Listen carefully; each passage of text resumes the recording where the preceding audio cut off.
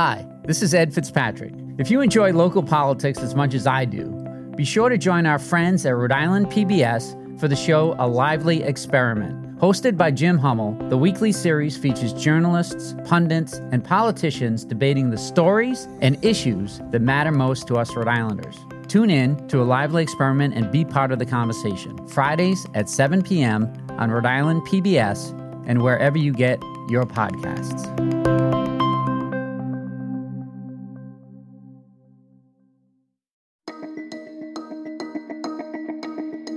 From the Boston Globe, this is Rhode Island Report. I'm Ed Fitzpatrick.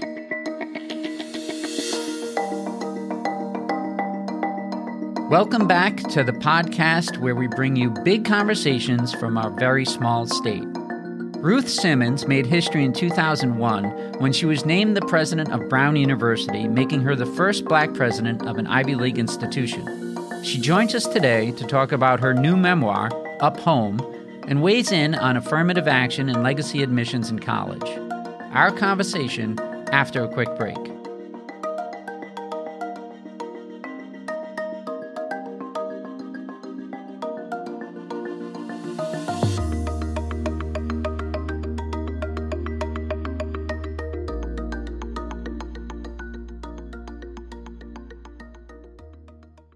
When you want to go beyond the headlines, let me recommend Rhode Island PBS Weekly. Rhode Island PBS Weekly is an award-winning news magazine broadcast that gives you the full story, powered by investigative journalism and narrative storytelling. New episodes of Rhode Island PBS Weekly drop Sundays at 7:30 p.m. on Rhode Island PBS. Watch past episodes at ripbs.org/weekly. That's ripbs.org/weekly.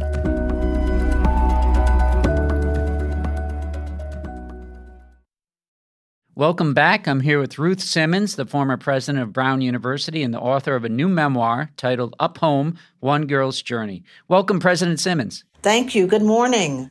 You begin your memoir by writing, "I was born to be someone else." Tell us what you meant by that.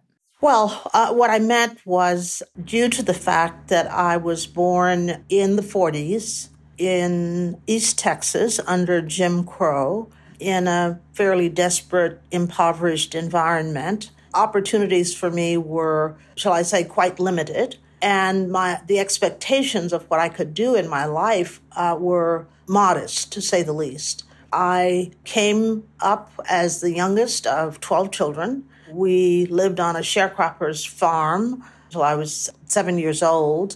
And then we moved to inner city Houston, where I continued my education in schools that were unequal, still during segregation.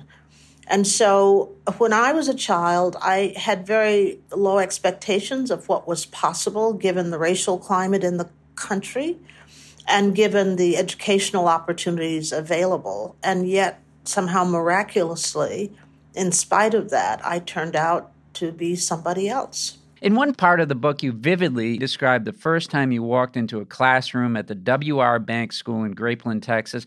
What do you recall about that moment, and why was it so significant to you? Well, imagine if you can that era when we're living basically in one of 100 sharecropper shacks on a vast farm. There is no electricity. There are no amenities whatsoever. There are no books in the house. I'm the youngest. I'm a nuisance because, who needs a 12th child? And so when I came along, just the idea that I was there and I was taking up space was an annoyance to my sisters and brothers. And then when I walked into this classroom, I became a person for the first time because my teacher welcomed me and said, "Good morning, baby, come in." She showed me to a desk that was my own and to books that were my own. Imagine how I must have looked. Pretty shabby, ragged, and yet she acted as if I was the same as everybody else, a perfectly valid human being. And so the welcome that I got, I can't even describe how exciting that was to somebody like me who felt really unappreciated, on the outskirts, and then suddenly here's a place where I am a peer. So that's what it meant to me. What was the turning point for you? When did you realize you could be something more? You were born to be someone else. I think I fell in love with learning from the first grade on. Once I started learning and had access to books and started reading about the world outside of the one that I lived in, I came to grasp at first very haltingly and later on really very significantly that there were other worlds outside of the one that I knew. And not all of those worlds were going to be discriminatory. Not all those worlds were going to paint me as an unworthy human being. And I came to understand that the whole social environment that had been created around me was an absolute lie. And so I started a quest to see what the rest of the world was like. And as I gradually learned about other ways of living and other lives and other people, I came to think, well, I think I can do something. But even then, I thought what I would do would be quite modest, actually. Everybody I knew growing up who was a woman was a maid. So I thought maybe I'll be able to escape hard physical labor and maybe I can work in an office. So that was my aspiration. Oh, interesting. And at one point in the book, you described the moment when you realized that you never needed to doubt yourself ever again. It had to do with learning to speak French, right? Tell us about that. When you're in a segregated environment, when you're isolated from other people, it's very hard to figure out what you have the capacity to do. And so for much of my life, I thought, well, I'm pretty smart. I can do things. But I didn't think that I could do things on a par with people who were much wealthier, people who had traveled widely, people who had all kinds of advantages. So I was sent to Wellesley for my junior year. And while there, I was taking a French course, and I was absolutely lost in the course because most of the women in that course had traveled to France. And so everybody was quite fluent, and I didn't understand anything in the class. So I went to my professor and said, I'm very sorry, but I have to drop this class because I'm totally lost in it. He showed no sympathy for me, I thought, and said, well, no, I'm not going to sign your class card. And I said, well, what should I do? I don't understand anything in the class. And he said, just work harder.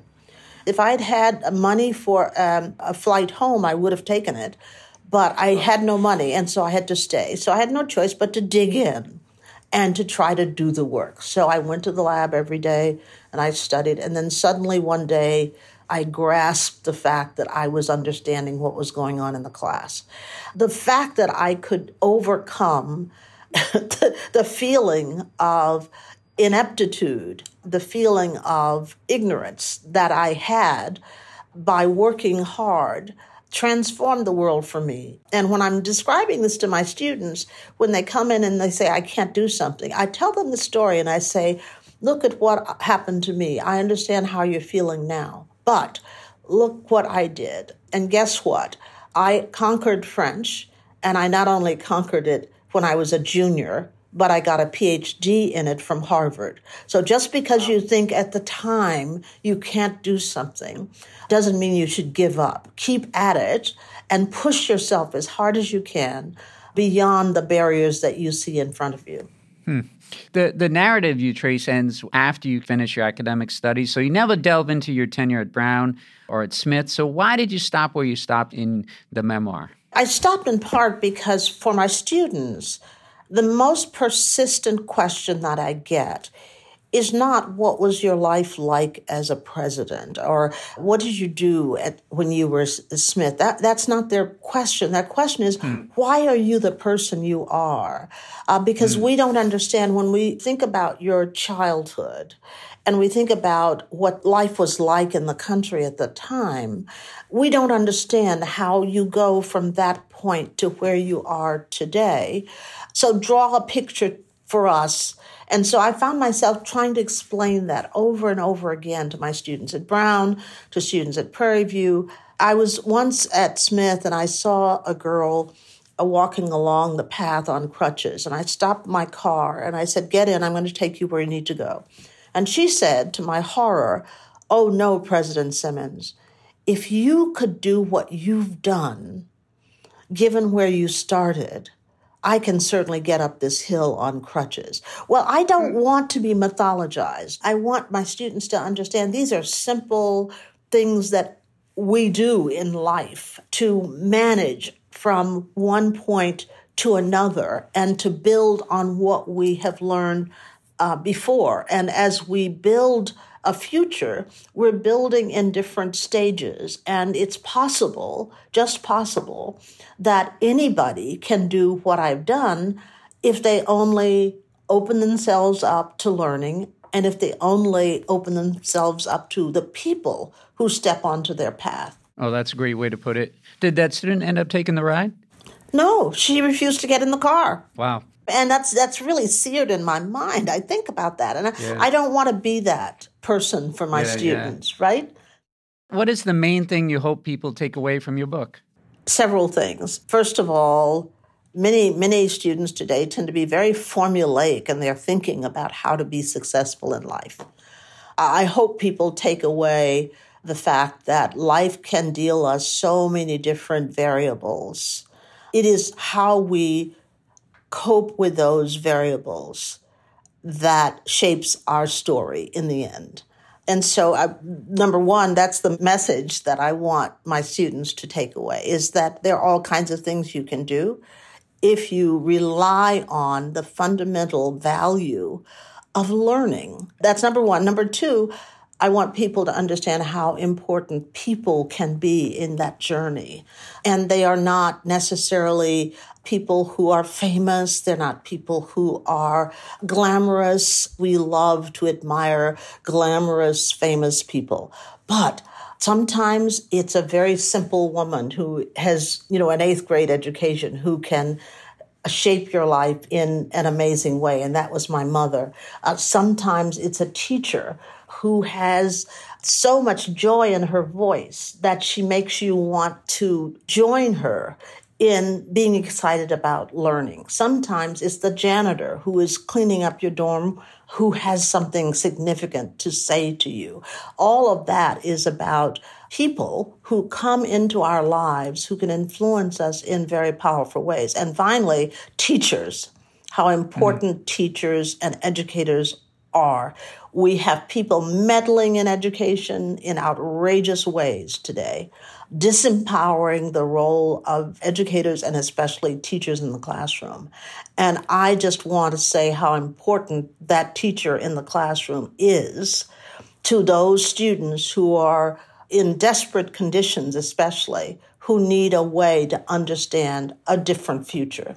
And what are you talking about there with the people meddling with education? Is that the effort to kind of decide on what curriculum is taught? What books are read, what teachers should be like, what they should say and what they should not say. Right. How schools should be designed. We actually have here in Texas a superintendent who has eliminated libraries in certain schools and turn them into detention centers. Wow. We're at a point where we are much less interested in empowering educators. And to me, the way to make our schools perform at the highest level is really to empower educators. I also, while we have you, wanted to get your perspective on some current events. In June, the U.S. Supreme Court struck down affirmative action in college admissions, declaring race cannot be a factor and forcing institutions of higher education to look for new ways to achieve diverse student bodies. So what advice would you give to college presidents now who are looking for ways to make their campuses more diverse? What can they do? Well, I have a whole list of things I'm suggesting that college presidents do. First of all, universities have got to be better at not just writing down a mission statement or a policy, but actually following through on it. So if you believe that diversity is so important in your university. What measures are you taking to make sure that your students are informed by that diversity? Or are you simply creating a beautiful postcard that represents different people, and therefore you put that up on your website and say, we are very diverse? If your teaching, if your curriculum, if your practices do not find ways for students to benefit from that, then you're not a diverse institution. What I'm saying is we have to find ways to be meaningfully diverse and meaningfully inclusive, because you cannot support policies of picking people out at a superficial level and saying that that's your solution for diversity. Since that ruling, there's been a lot of scrutiny on legacy admissions. And, for decades, some colleges, including Brown, have given students who are related to alumni preferential treatment at admissions. Should that continue? Here's the problem with higher education in this country. It's not so much a problem, but it is a factor, and that is the government does not support all higher education institutions. If you want to have private institutions, then what you're saying is those private institutions have to be able to raise funds themselves. Well, how are they going to do that? Well, clearly, what has made private institutions, many private institutions, strong in this country is the devotion of alumni to the institution and the fact that they give to the institution. So the question is, how much of a benefit has legacy admission been to the ability of institutions to support themselves? Most people would say absolutely, it's been very important. It seems to me there are sensible ways of adjusting legacy admission, and that is, number one, legacy admission should comport with general admission. It should not provide an advantage to unqualified applicants. And so if you say that you must be able to demonstrate that when you admit a legacy student, they are consistent in their qualifications with your applicant pools. As with most things that are challenged, something has been awry in admissions in many universities, and that is the reason that people are focused on it. I also wanted to ask you, you broke ground as the first Black woman to lead an Ivy League institution. So what did you think about Dr. Melissa Gilliam becoming Boston University's next president? She's going to be the first woman and the first Black leader there. One of the things that I dreamed of when I was appointed first president of Smith and then president of Brown, when people were making so much of my race, I dreamed of a day when people would not do that anymore. The fact is, when you become a president, you're measured not by whether or not you did enough considering the fact that you were Black. You're measured by whether or not you served the university fully as a president. And so it's perhaps vaguely interesting, people's race, but what's more interesting is what their background is, what qualified them to assume that position. What are they like personally? What can they bring to the role as an exemplar in education? You want all of those things to count considerably more. And so I'm very happy for her. I'm very happy that the university will enjoy the benefit of her leadership. But no one should be fooled that people will give her a break because she happens to be Black. They won't. Right. Finally, I wanted to ask what you would say to a young Black girl, perhaps the youngest of 12, born in Grapeland, today. What would you tell her about the racism and the discrimination she faces in the United States today and how she should respond to it? In a sense, if you experience that, you have the advantage of knowing how harmful such attitudes can be. And because you have firsthand knowledge of how harmful those attitudes and policies can be, you have the obligation to work to overturn that and to be a person yourself who never manifests any similar thoughts or actions.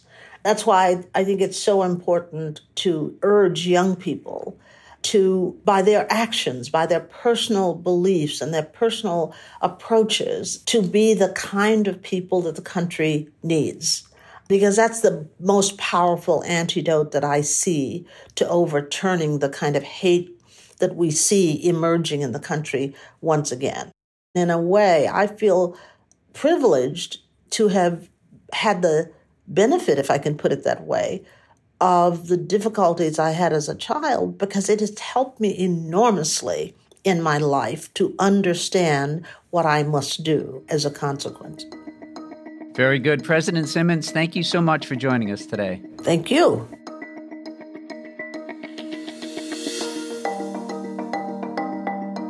Rhode Island Report is a production of the Boston Globe in collaboration with Rhode Island PBS.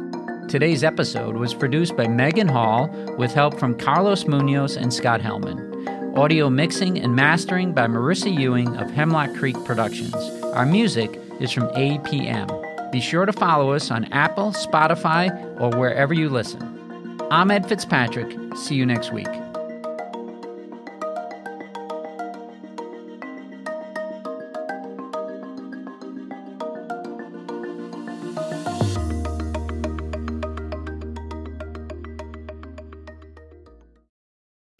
Looking to binge watch all your favorite PBS shows? You need Rhode Island PBS Passport, Masterpiece, Antiques Roadshow, Rhode Island PBS Weekly, and many more. Watch them all, anytime, and from any streaming device. Learn more about this member benefit at ripbs.org/passport. That's ripbs.org/passport.